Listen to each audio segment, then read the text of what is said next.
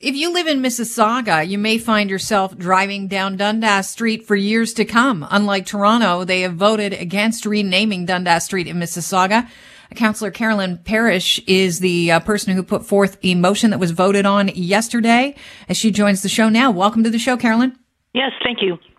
So you put forth this motion that, on first read, it might look like it's an unpopular opinion to have, the motion to give no further consideration to renaming Dundas Street in Mississauga. Can you speak to the reasoning behind the motion? Well, the reasoning behind it is, first of all, I think history is not, you can't change it. It's there. It's subject to misinterpretation because you're looking at it through a modern lens. So I had a lot of people give me rather good scholastic papers on Dundas, and I think he was misunderstood, but that's not the main reason. The main reason is we're supposed to be looking forward. We're supposed to be formulating policies that meet the tests of an equity, diversity, and inclusionary lens, and we're supposed to be producing criteria that will stand the test of time. So that's what we're focusing on. And the $1.8 million it would have cost us should be going into equity and inclusion. Renaming is kind of a token gesture, and I think we need to do some real work. And if we've got $1.8 million sitting around, it's time to do it. Carolyn, I have to admit, I did not expect you to say that Dundas was misunderstood. It's kind of an unpopular stance to take for somebody that's in your position, yet you're willing to take that stance. That to me sounds unusual in this day and age. No, I'm willing to take that stand. I've done quite a bit of research. We're looking at what he did through a modern lens. He was a politician, and I'm one, and sometimes you have to make compromises and delay your ideal motions, and that's what he did. So I don't actually want to get into why or what he did. I want us to look forward.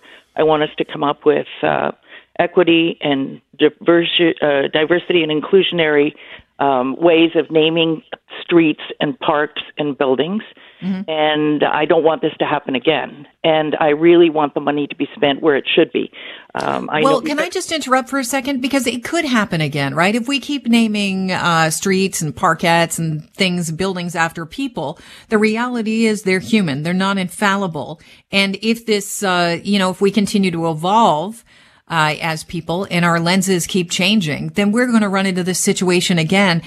Is it time that we maybe just consider not naming things after people? We're going through that process right now in Mississauga. We've got a huge team working on it, and I think the end result might exactly be what you say, that we stop naming places after people. Although we just named our Central Library after Hazel McCallion, I don't imagine history's going to do her. And who is this Hazel McCallion you speak of? The Hazel McCallion I speak of was our mayor for 36 years.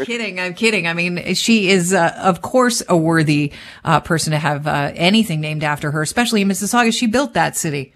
She did, and that will stand the test of time. Sure. But I think, generally speaking, we should avoid naming parks and streets after people. I think it was a bad idea, and I think it's time for us to change.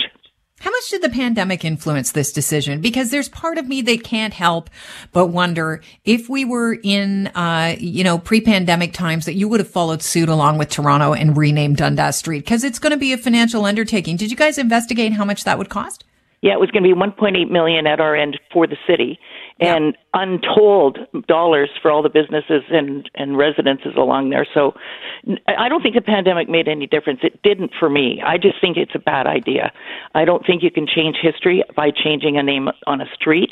I think you can learn. People are taking an interest in people like Ryerson and Dundas, and they're looking back through, a modern lens, but it's making people think about it. But I don't think the pandemic made any difference, not one bit. It didn't with me, and our vote at our council was unanimous. Right, and City Council's gone the other way. They're going to rename Dundas Street. That's going to cost a lot more than what you were looking at as far as the price is concerned. Did you ever talk to Mayor Tory about this? Did you get different information than the City of Toronto did? Nope, I don't think we got any different information. We just looked at it differently. And we're very much a multicultural society out here in Mississauga. We have a lot of people who are not being treated as well as they should be generally by society, and I think we're very sensitive to it. Mm-hmm.